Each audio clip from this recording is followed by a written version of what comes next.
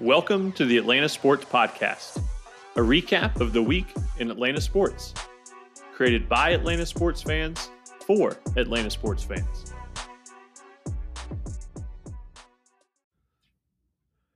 Welcome to episode 47 of the Atlanta Sports Podcast. Two of us here tonight, which is probably a good thing based on last time, Jeremy. About 30 minutes in, I kept noticing Garrett kept looking above his screen. Yeah, Garrett's checked out for the holidays. He seems to have checked out last episode about halfway through. If you haven't seen it, Garrett watches TV for about half the episode. It's fantastic work on his end. And there's not anything really good on TV right now, so you can tell he was just not interested at all. So we're hoping for better things in the new year. Yeah, there's looks like we may have an opening for a host position. Feel free to send applications. Garrett's supposed to be the one that receives those, so that might be a problem because he most likely won't look at it. A certain Steelers fan might have a way. There is a Steelers fan who is our super fan. That's a good point. Yeah. Mr. Phil Ducko. Get ready, Phil. We're going to need you soon. All right, so this week, of course, we want to talk a little bit about the Falcons and the disaster that was last Sunday afternoon. Was it a disaster, really, Garrett, Daniel? That's a good point. I mean, technically, yes, it was a disaster, but it was also one of those things where I was like, yes, jackpot, we lost, and we should also probably lose the next three, which is a good thing for our draft status. Yeah, I mean, really winning that game does us nothing. I mean, it's a joyless victory. I mean, it's not even like it's a conference win. I mean, we're not beating the Saints. We're not beating the Bucks. We're beating the Chargers. And nobody cares about the Chargers, not even their fans. They don't even have any fans, so nobody cares about the Chargers. That's very true. I still don't understand why they left San Diego. That's been confusing to me. I don't know if it was a dispute with the city or what as far as the stadium goes. They couldn't get a stadium, and they wouldn't spend any money on the team. So. Yeah. The San Diego fans used to show up. I mean, that was their team. Now they dropped another team in LA, and there's zero allegiance to the Chargers. So, which I don't blame them for not going. I mean, that's not really their team. But I got to give some credit. The Chargers, moving forward, are going to have a good football team. Partly because Herbert is a good quarterback, especially as a rookie. He's on a rookie deal. Which means you can spend money on the defensive line and offensive line and other skill positions because you're not having to, like the Falcons are doing, fork over boatloads of money to the quarterback position. So I think the Chargers have a bright future with Herbert sort of calling the plays. I mean, he's definitely overachieved, I think, from what most people expected. I mean, I didn't think he'd be that good, but time will tell, I guess, with them. I mean, they're still, 4-10, so 4-9. Yeah, they're not good now, but I do see them progressing sort of in the right direction. I mean, holy cow, Eckler, their backup running back, looked like an all-pro running back there. He looked like Todd Gurley, early LA Rams. He did everything against us. The first three plays of the game that I saw, I think he had 13 yards, 2 or 3 carries in a row. I mean, just absolutely gashing the defense. It was from their backup running back. Yeah, that's not really an Austin Eckler thing. That's a Falcons defense thing, I think. So, man. We've made a lot of people look good the last 3 years. I'll just say that. I mean, you remember what we did, allowed Marcus Mariota to do to us last year? I mean, that was brutal. And then he got benched like 2 games later, I believe. That was he was basically last year. Every quarterback that played us ended up being like NFC Player of the Week. Yeah, Jacoby Brissett, he had a good game. Yep. Who was it? The Browns quarterback. He was terrible last year, but I think he had a good game versus us. So it's just we made people a lot of money last year. That is true. That is true. So speaking of making a lot of money, word on the street is Matt Ryan is done. That he's physically incapable of being a quarterback in the National Football League based on the last 3 games. That's ridiculous. I would agree that our offensive line is done. I wouldn't mind to see none of those players ever again going forward with the Falcons, but we just don't give any help, and then Julio just doesn't play enough.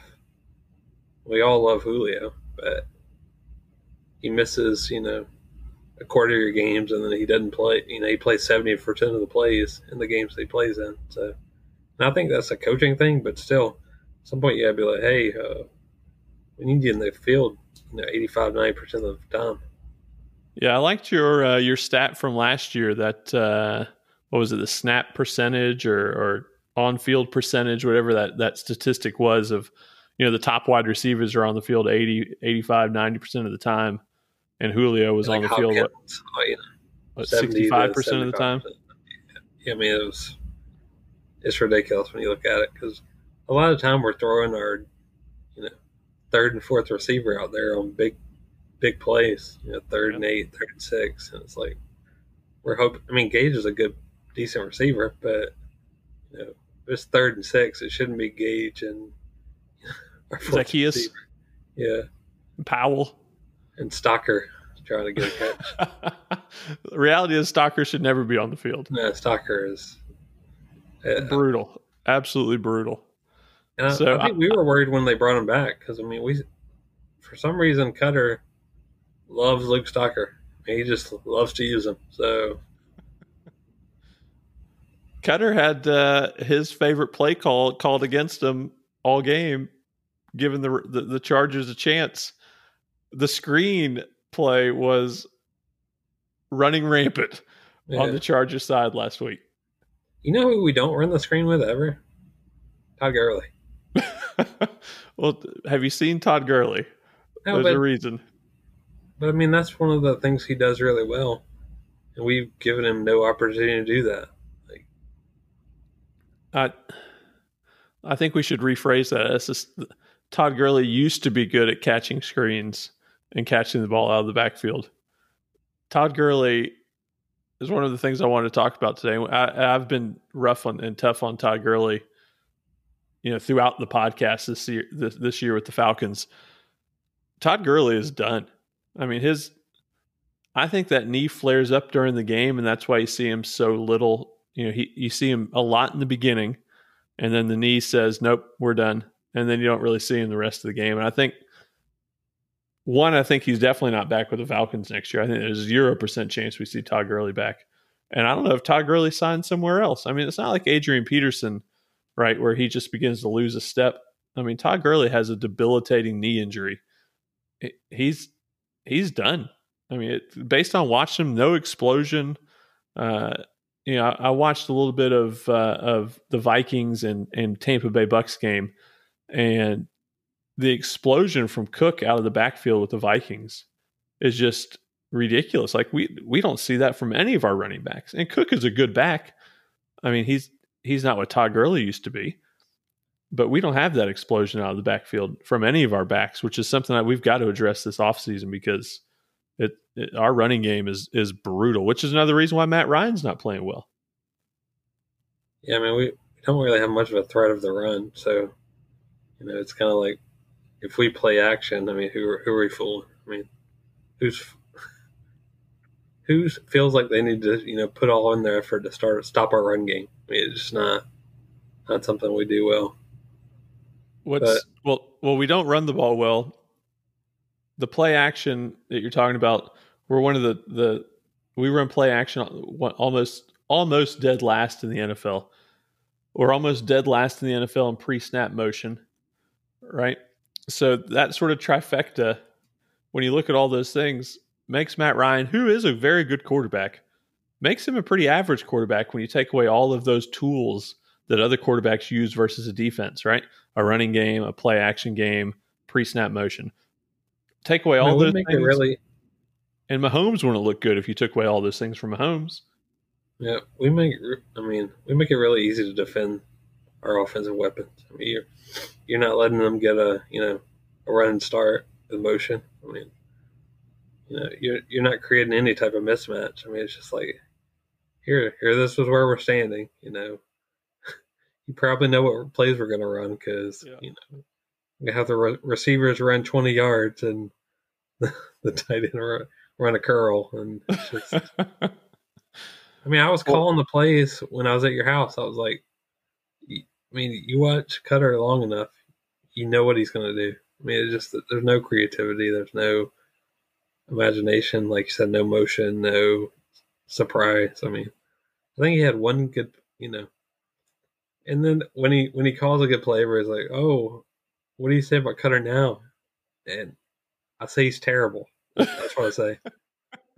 Dirk Cutter's terrible. Like he's from like the NFL 20 years ago, and he's still trying to run the same offense, and it's a different league. Like Cutter's obviously not coming back as well, right? We're gonna have a whole new staff, whole new regime. Does Cutter get a job somewhere else? I don't know how he gets it. I mean, I That's how disagree the with you on NFL Dirk. works, right? Yeah, I mean, I'm sure. Yeah, you're right. I'm sure he'll end up somewhere doing.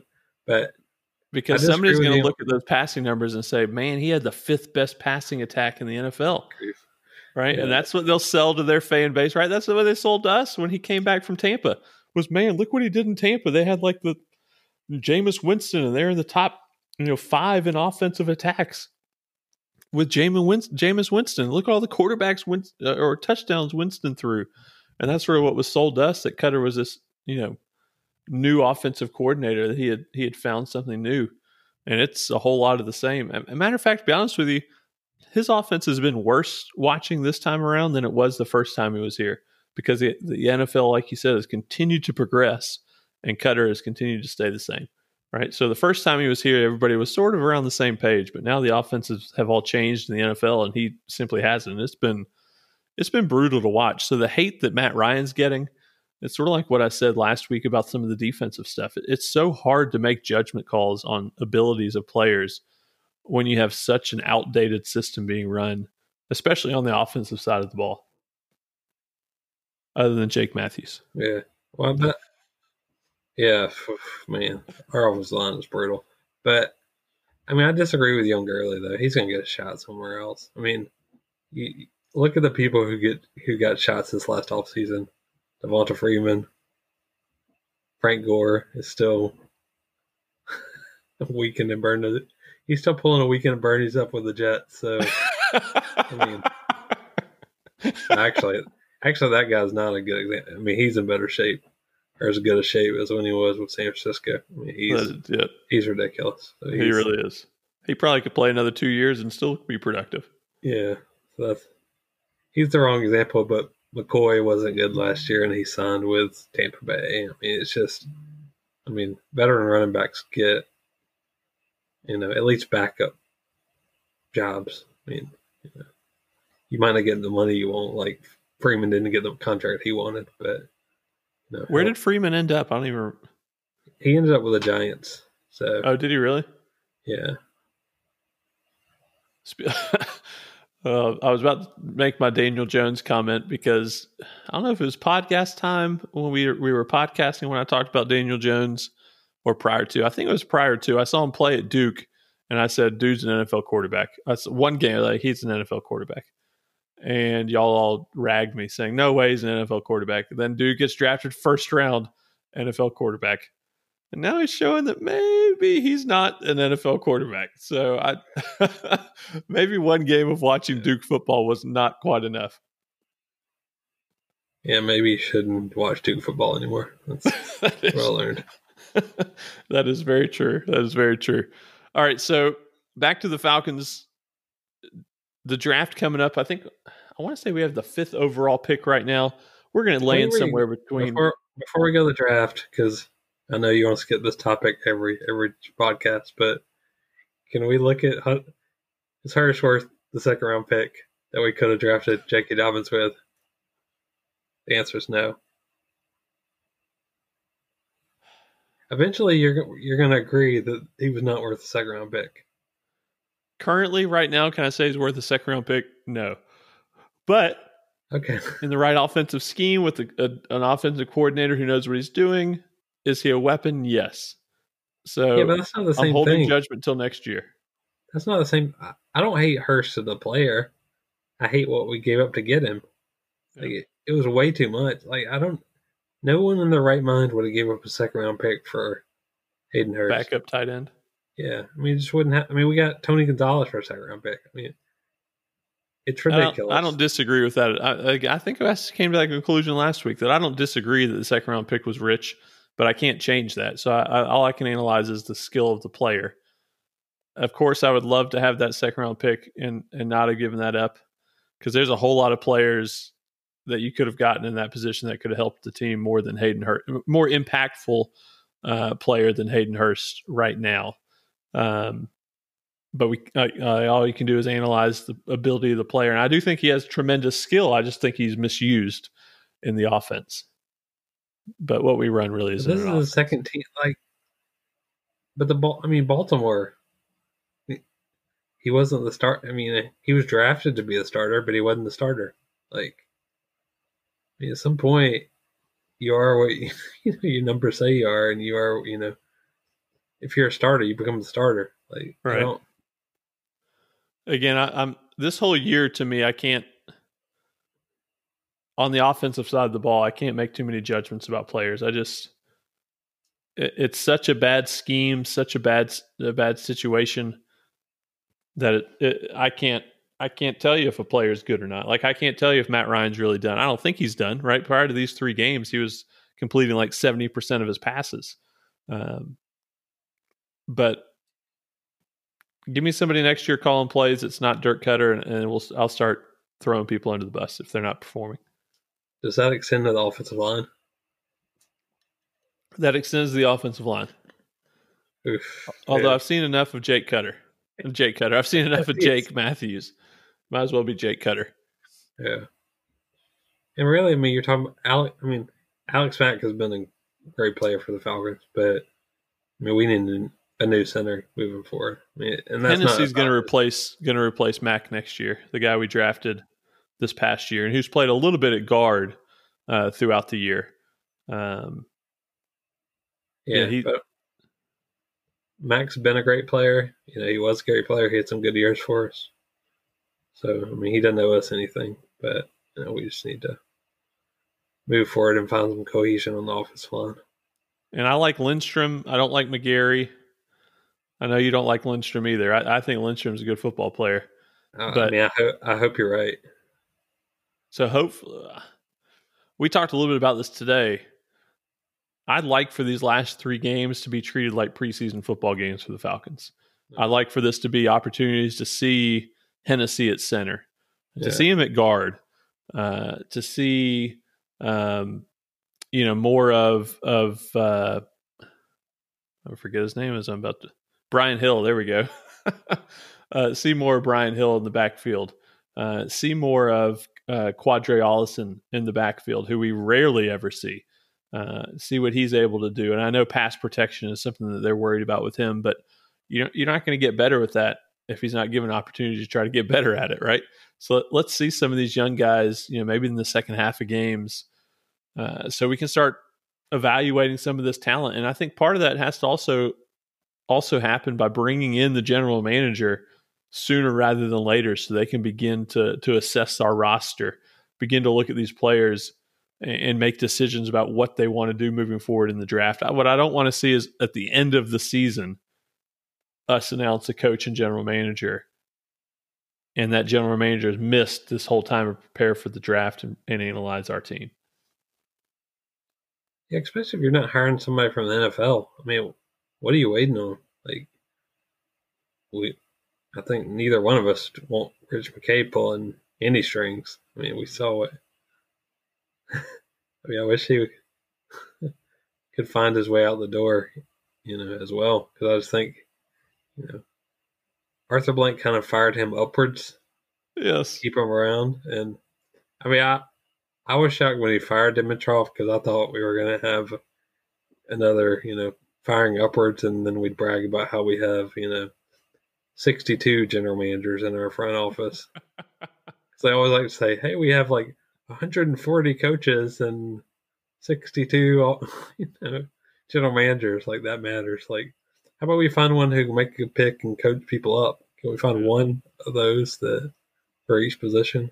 But, yeah, I know we're exaggerating numbers, but we really did have at one point 5 or 6 previous general managers that were on our staff that were all assisting Dimitrov in this team building process. And it was this huge question mark of who's actually making these picks. Like, where's the buck stop?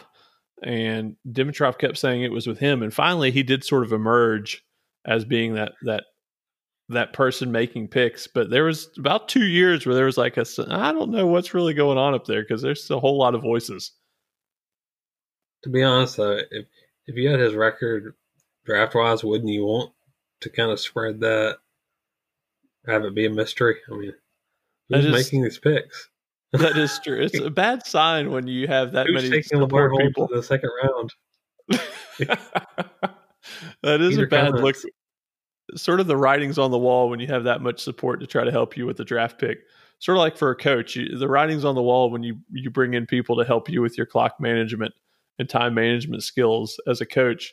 When you're not coaching the offense or the defense, all you're doing is the head coaching role, and you still have to have somebody help you with the time management and clock management situations. So, yeah, that's the writing was on the wall for both of those guys. Can we, if we're moving forward, can we also just have that verified that they fired that guy too? Because he wasn't good at it either. We didn't get any better when we hired people to do that. I'm with you there. We just had more confusion. I mean, it's like, and no. Who drafted Isaiah Oliver? Like, I need to know that. I need that answer. Like, whose pick was that? Like, because he can't cover anybody. Isaiah Oliver is absolutely atrocious. It's difficult to watch him on the field because he's never in the right position, right? And he gives up scores, and the other defenders always turn and look at him like, "Dude, what are you doing?" Like this frustration, like we're all running around here doing our job, and you're not doing what you're supposed to be doing. Yeah, because I mean, AJ Terrell seems like he's going to be a pretty good player. Yeah, he led the team in tackles last week against the Chargers. Yeah, and he from the defensive back position. For his size, you wouldn't think he tackles the way he does, but I mean, he's a good tackler. So it's shocking how good of a tackler is. And I'll apologize. I thought that he was built like an eighth grade kid and not a grown man. But dude uses all 190 pounds or whatever he weighs in that process of tackling folks. Because he wraps people up. It's surprising, and he covers pretty well. He's not perfect, right? We talked about Thomas and the Saints, how they sort of carved him up and made him look a little bad. And he struggled versus some of the top wide receivers, but he's also a rookie at one of the most difficult positions to play on the defensive side of the ball. So I agree. He's a bit of a bright spot. Yeah. I mean, as a rookie, you expect to have hiccups in games. What you don't expect is, Isaiah Oliver type performances to where, guys wide open by 30 yards, and it just becomes a running joke to where is Oliver in coverage. It's like, yeah, he doesn't need to be on the field. No, doesn't need to be on the field. I do like Daquez Denard and the way he plays. He's the number 2 to me, and Oliver should be not even in the nickel. You just don't have him on the field at all. Yeah. I mean, he's been Bleedy Ray Wilson over there. Yeah. I mean, even Oliver's been better than that. Slightly better, and when he's been kind of off coverage, but I don't need to see him on coverage ever again. Yeah, so I'm going to give credit again. I know I talked about last week, and you sort of like, I don't know. Jeff Ulbrich as defensive coordinator, with the players that we have, has done a pretty darn good job. I mean, again, you hold an NFL team to 17 points. Now, we're not the Ravens or the Steelers or some great defensive juggernaut, right? Our bread is buttered on the offensive side of the ball. So when you hold a team to 17 points with our offense, that should equal a W, right? Or we gave up 20, right? Because they kicked the field goal at the end. So that should be a W. That should be a win. So Jeff Ulbrich, he's one I think should get serious consideration for whatever staff comes in of being the one lone guy that could possibly stay as your DC. And if he doesn't stay here, he deserves an opportunity somewhere else because we have zero pass rush, right? We have our two defensive ends are terrible. We have Grady Jarrett in the middle, and that's it. He's getting pressure that from guy works his Woodson. butt off too. I mean, he's getting pressure from blitzes that he's calling. And the defense hasn't been perfect, right? We've still given up some Falcons plays where it's 3rd and 18 and they get the first down. Yeah. But overall, the defense has been night and day under his sort of leadership. So he's the one spot where I could look at and say I wouldn't be upset if he stayed. Yeah, outside of the rushing three, which has never worked in the history for the Falcons, I don't believe. I mean, that was kind of our bread and butter in our Super Bowl loss. Just rush three there, whole second half. So, I mean, he's been better, but I mean, the bar is so low, and we've been playing pretty terrible offenses. I mean, the Chargers aren't lighting anybody on fire with kind of their receivers and weapons. I mean, Eckler had a good game, but he's a backup running back. Right. He shouldn't be gashing you the way he did. Right. I don't know if that's necessarily Ulbricht's defense as much as it is the defensive players that we have on that side of the ball. We just don't have playmakers across the line of scrimmage. Yeah, but 17 you should win. I mean, I agree with that. Yeah.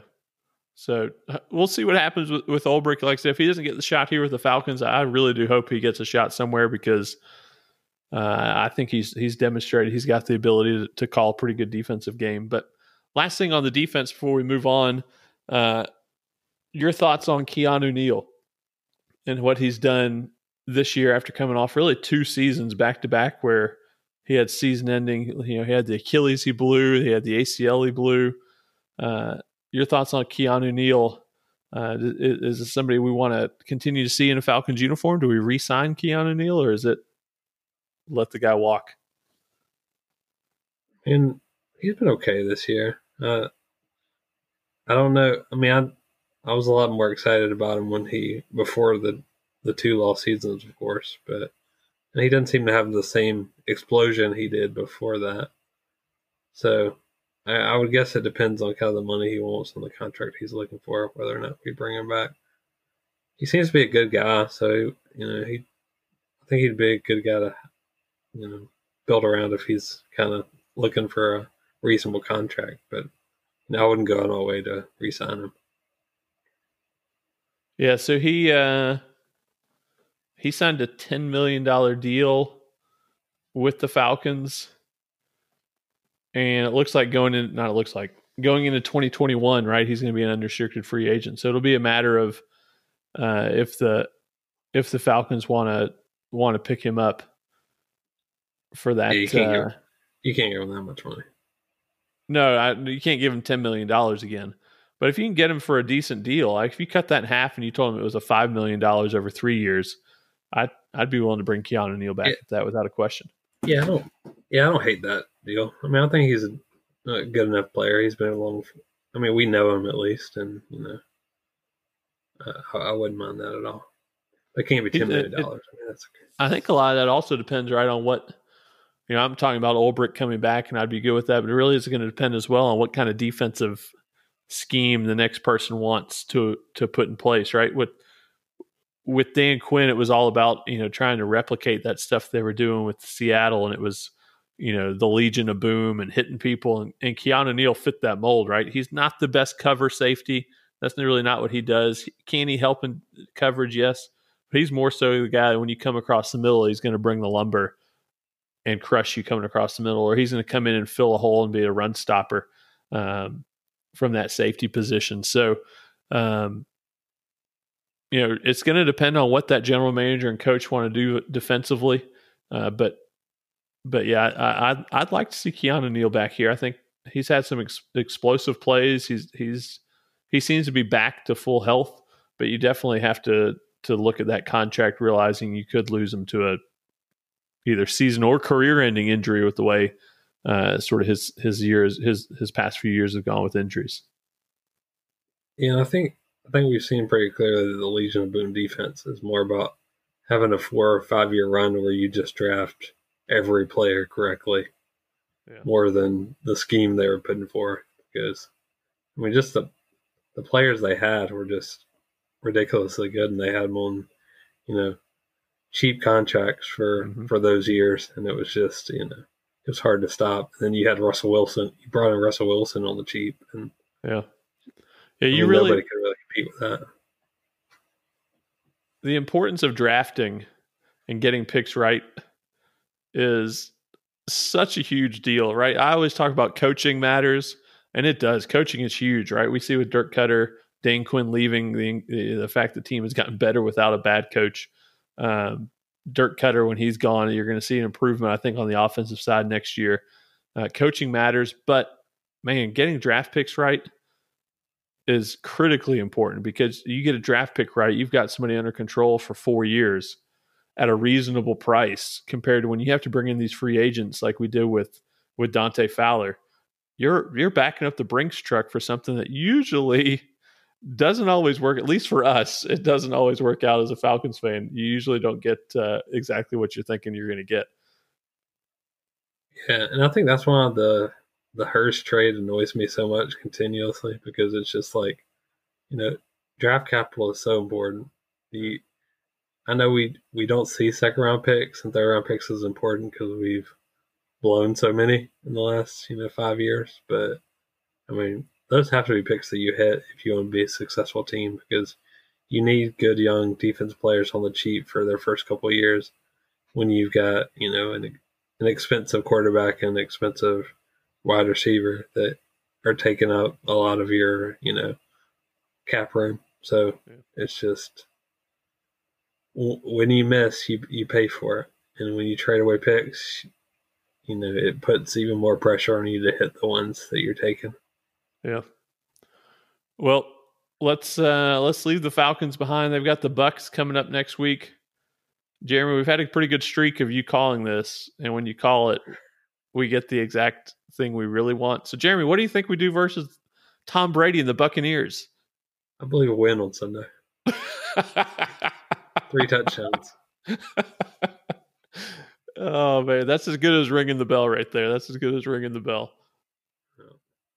So, all right, before we wrap it up, Jeremy, I'm going to guess you watched 0 of the Hawks preseason basketball games. It's not true. I love the Hawks. I watched both of them. So. Did you really? Yeah. Look at that. All right, I watched as well. Something that shocked me. I'm super excited about the Hawks this year. I'm on board with you. If you're a Hawks fan listening to the podcast, you need to spread the word that you've got 2 diehard Hawks fans, and then this guy named Garrett that do a great podcast. Who tuned out during Hawks talk? Yeah, he tuned us out last week. So this is really, we should just focus this whole podcast on the Hawks. Garrett's not here. Well, going forward, I think we can pretty much do that. I don't think there's much Falcons talk left this year. So that is true. So, of course, I was excited about the preseason game starting, just seeing the guys get out there and play. I liked what I saw from Bogdanovich, but who I would say surprised me the most was Hunter and his play, both defensively and offensively. Last year, he really struggled shooting the ball. I mean, it was brick city when Hunter was putting up shots, but he looked really confident stepping into shots. He had a lot of open looks, which I think is going to help him because there's a lot of other offensive weapons that are going to draw attention. So he was really sort of the standout guy for me through those two preseason games. Did you see anything that jumped off the page to you watching the guys? Well, yeah, I mean, I think Hunter was the obvious one there too. I mean, you brought in competition for him, and last year he didn't have any competition to stay on the court. I mean, there was nobody behind him basically. So, I mean, this year with the players he brought in, I mean, there's good players everywhere. So, I think It's good. I mean, I enjoyed watching last year's team too. I mean, Yeah. offensively they were really fun to watch. Defensively, it was kind of a train wreck for most of the season. But I still don't understand Capella that, was a right? Because we must. have this really good defensive coach who's just a talent developer. I To don't be fair, understand how to be fair, to be fair, we had no rebounding. I mean, that is true. Capella's been his rebounding the first game was pretty outstanding. The first game or second game, he had like 15 rebounds or something. I mean, he was all over I the think it was place. the second preseason game. He and John Collins both had a double double, and Capella being on the floor helps Collins rebounding, right? Because Yeah, Collins isn't having to play that five position that he's not built yeah. for, so he can rebound out of that four position like he's supposed to be able to. So yeah, Because he's Capella's not been a a five, and I don't huge think. difference maker on the defensive end. Yeah, yeah. Collins is not a five, and I don't think he wants to be a five. So No. uh, that's a big help for him. And then, I mean, you just brought in so many good players. I mean, it's just hard to believe what Slink did this offseason, and he was able to get it all, within the cap. And that's why for I kind of expected Hunter to have kind of a decent year this year because I mean everything Slink has done since he's been here for the most part has worked out for the Hawks. So I trust him more than I do any sports figure in Atlanta right now. So Yep, no, I'm with you. I don't know. Alex Anthopoulos is up there. I think yeah, I'm he's up. higher I on mean him than he's you are, he though.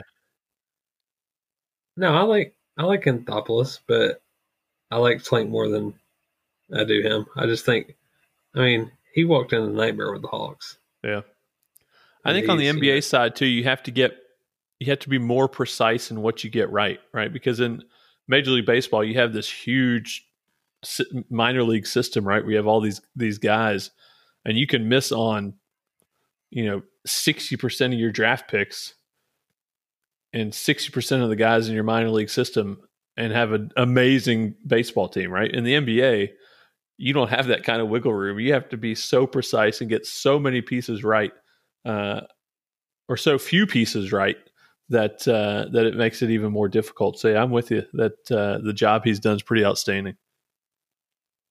and the squeaky voice GM that the Braves had before him, even though he cheated on that international draft pool or whatever. I mean, he did start to turn the Braves around Yeah, while he was there before he got booted out of the league. But so I mean, it's not like on a Anthopoulos walked in lifetime a ban, by situation. the way. I mean, holy cow! Yeah, I feel like that was an underreported story that they just kicked him out of the league for life. I mean, That's a big deal. it's a bold move. You don't have many cases to where somebody gets kicked out of the league for their whole lives when they're like Yeah, probably 40 years old. But I do agree. That was a major unreported story here in Atlanta. It didn't get covered that much. I mean, it was covered a little uh, bit, but I yeah, even still don't know all the details of exactly what he did, other than he cheated in some of the deals he was making and giving people cash when he wasn't supposed to. And yeah. but I mean, it wasn't Pete Rose gambling on games, right? Like, at least I don't think it was, right? But there was. I'm with you. It was a little bit of a, all right, dude's gone, and let's not talk about it anymore. Yeah. But But all right, so back so to the that's why Hawks. Was there anything that surprised you in those games, those two preseason games? I've got two major surprises for me. I mean, I think it's how good. I mean, Trae Young didn't score a lot, and we still look good on offense.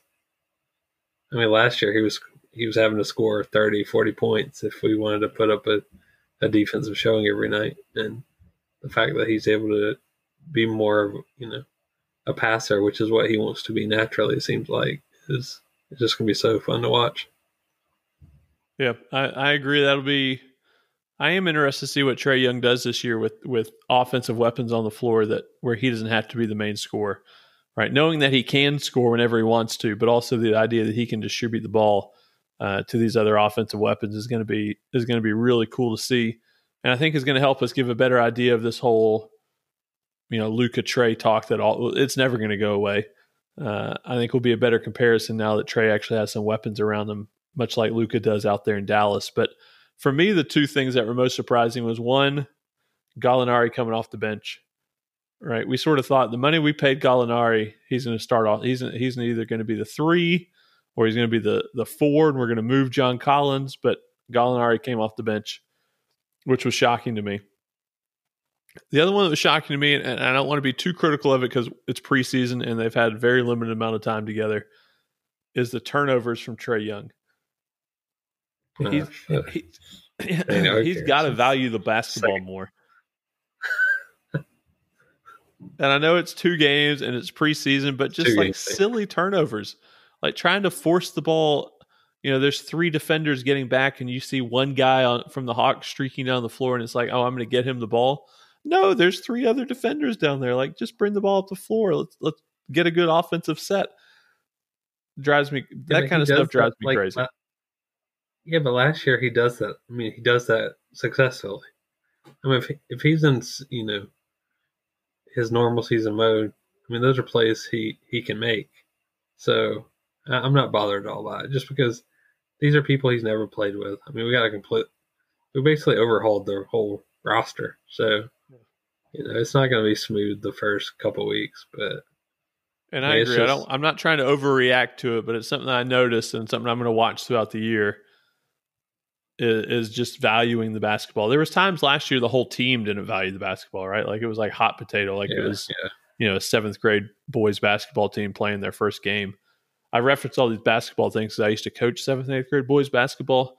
So I see that look of fear, right, in the eyes of players before when those 7th graders come out on the floor for the first time. It's like, oh my gosh, that was a look I got a lot last year as watching the Hawks play. This look of, I don't want to have the ball right now. What do you mean? Heck no. You take the ball. Yeah. So, all right. Yeah, well, I mean, you got to admit, though, it's just exciting to have a competitive team. I mean, it's been a while. I love the Falcons. I love the Braves. But reality is I've been the longest in my personally for me, I've been a Hawks fan longer than I've been a fan of any of our other teams. My Hawks fandom goes back to the Steve Smith, Mookie Blaylock, Christian Laettner, Tyrone Corbin. Yes, I know that name. And Dikembe Mutombo. Back in the day, those were my Hawks.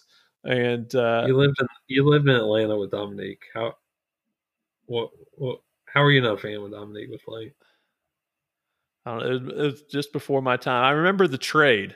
That's all I remember. I remember Danny Manning coming to Atlanta. I remember the trade. And Dominique leaving. That up. I ruined your night. But yeah, the Neek was before my time. I may have seen a little bit of Neek as a kid, but I remember Steve Smith. Like that's when my memory bank really kicked in. Was at the Steve Smith teams. But yeah, I love the Hawks, man. I'm with you. I'm so excited to go into this year. I'm hoping that we get to a point with COVID where we can go to basketball games in Atlanta. It's going to be an exciting season for the Hawks without a question. So I'm looking forward to seeing what they do. But Garrett's not here to pull the plug, Jeremy. So I'm going to give you the honors. You know, before we pull the plug, I need to give my spiel because I used to sell cars, so I'll keep selling. If you haven't told a friend about the Atlanta Sports Podcast, you need to tell a friend. We love making this podcast. We hope you're all enjoying listening to the podcast. You can also see the podcast by going to YouTube and searching the Atlanta Sports Podcast, which actually those numbers continue to go up each week. Where more and more of you guys are watching us on YouTube, so maybe we need to make this a little more entertaining. Although I am mobile again downstairs because the wife has the office again. Jeremy kicked down to his basement like always. So you can check us out on YouTube. But tell a friend about the Atlanta Sports Podcast. If you're not on Twitter with us, get in the conversation on Twitter. Jeremy and I continue the conversation there each week. And my terrible sports takes continue there as well. Some of your worst happen on Twitter. That is some of my worst sometimes happens on Twitter. And I usually try to incite rage in the Atlanta Hawks fans. So lots of fun there. But tell a friend about the show if you haven't already. Working on some gear, not gear not I have no other gear comment to make. We have some. I don't know where I was going with that, but we're working on getting some gear, so maybe you can rock some Atlanta Sports Podcast merch out there in the public here soon as well. You'll be able to get your hands on. But thank y'all so much for listening. Jeremy, now officially, before I stumble over my words anymore, passing it to you to pull the plug. Pull the plug, Daniel. That is it for episode 47 of the Atlanta Sports Podcast. As always, thank you for listening. I already gave you my spiel for where to check us out, but be sure to jump on Twitter and join us at ATL Sport Podcast. That's at ATL Sport Podcast. And I forgot to mention our website where you can check out all of the stuff that we're talking and writing about, as well as catch up on any episodes that you might have missed. Again, thank you for listening and have a great week, Atlanta.